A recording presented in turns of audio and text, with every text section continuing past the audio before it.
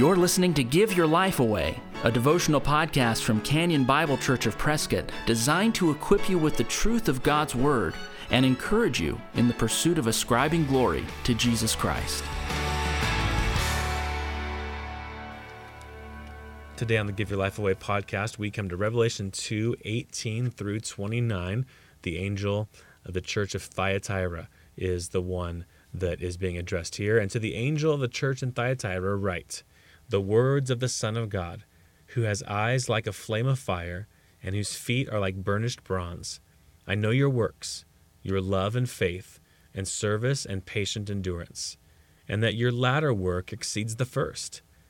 But I have this against you, that you tolerate that woman Jezebel, who calls herself a prophetess, and is teaching and seducing my servants to practice sexual immorality and to eat food sacrificed to idols.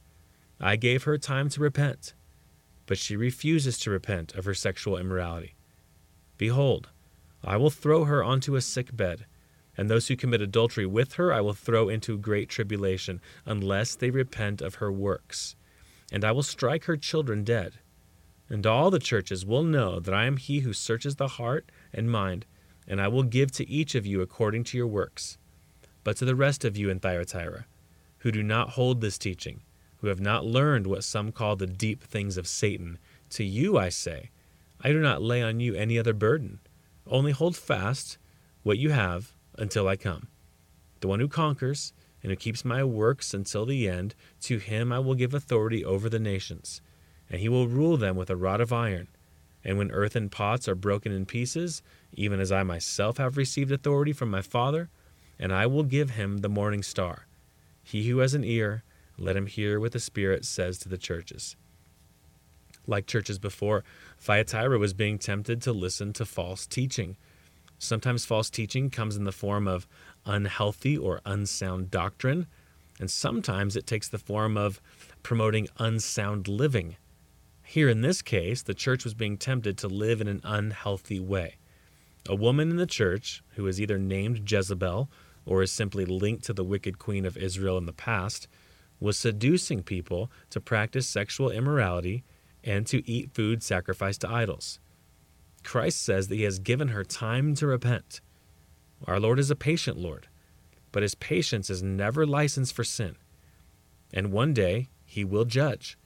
And so in this passage, he's telling this church that that time of judgment's coming if Jezebel and the people around her do not repent. That's why he says that he's going to now make her sick and even see to it that some of her children die as a form of discipline.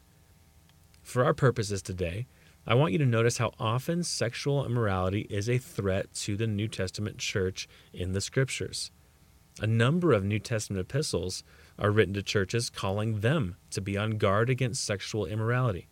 Here in Revelation 2, we've already heard the call to guard against sexual immorality before even this church is addressed. One of the ways Satan infects a church is to bring about a culture that is okay with sexual immorality. Maybe the church says, we're a tolerant people, we're a forgiving people, so they tend to look the other way when sexual sin arises.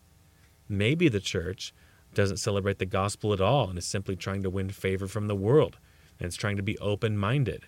So it minimizes any of these sins and really starts to argue that they're okay. Whatever the reasons or excuses are, a church must never let sexual sin go unchecked. Now, is there to be forgiveness for sexual sinners in the church? Absolutely. But are we to turn a blind eye to those who are sinning sexually without repentance? Absolutely not.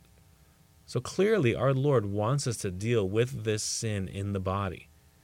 So 21st century believer, hear the words of our Lord to his churches and take seriously what he tells them. Sexual sin happens in churches.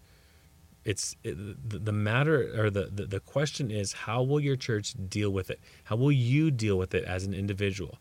Will you turn the other way, or will you address it when it comes up in your own heart or in the heart of the brothers and sisters around you? God blesses the churches that deal with sin. God disciplines and judges the churches that don't.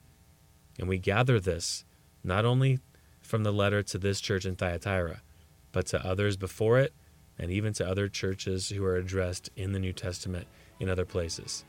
So we must take this seriously. It's important to our Lord. If you've been encouraged by the Give Your Life Away podcast, please share it with a friend. And if you'd like to get in touch with us, you'll find us online at canyonprescott.org. Thanks for listening. Join us next time for Give Your Life Away. We are alive.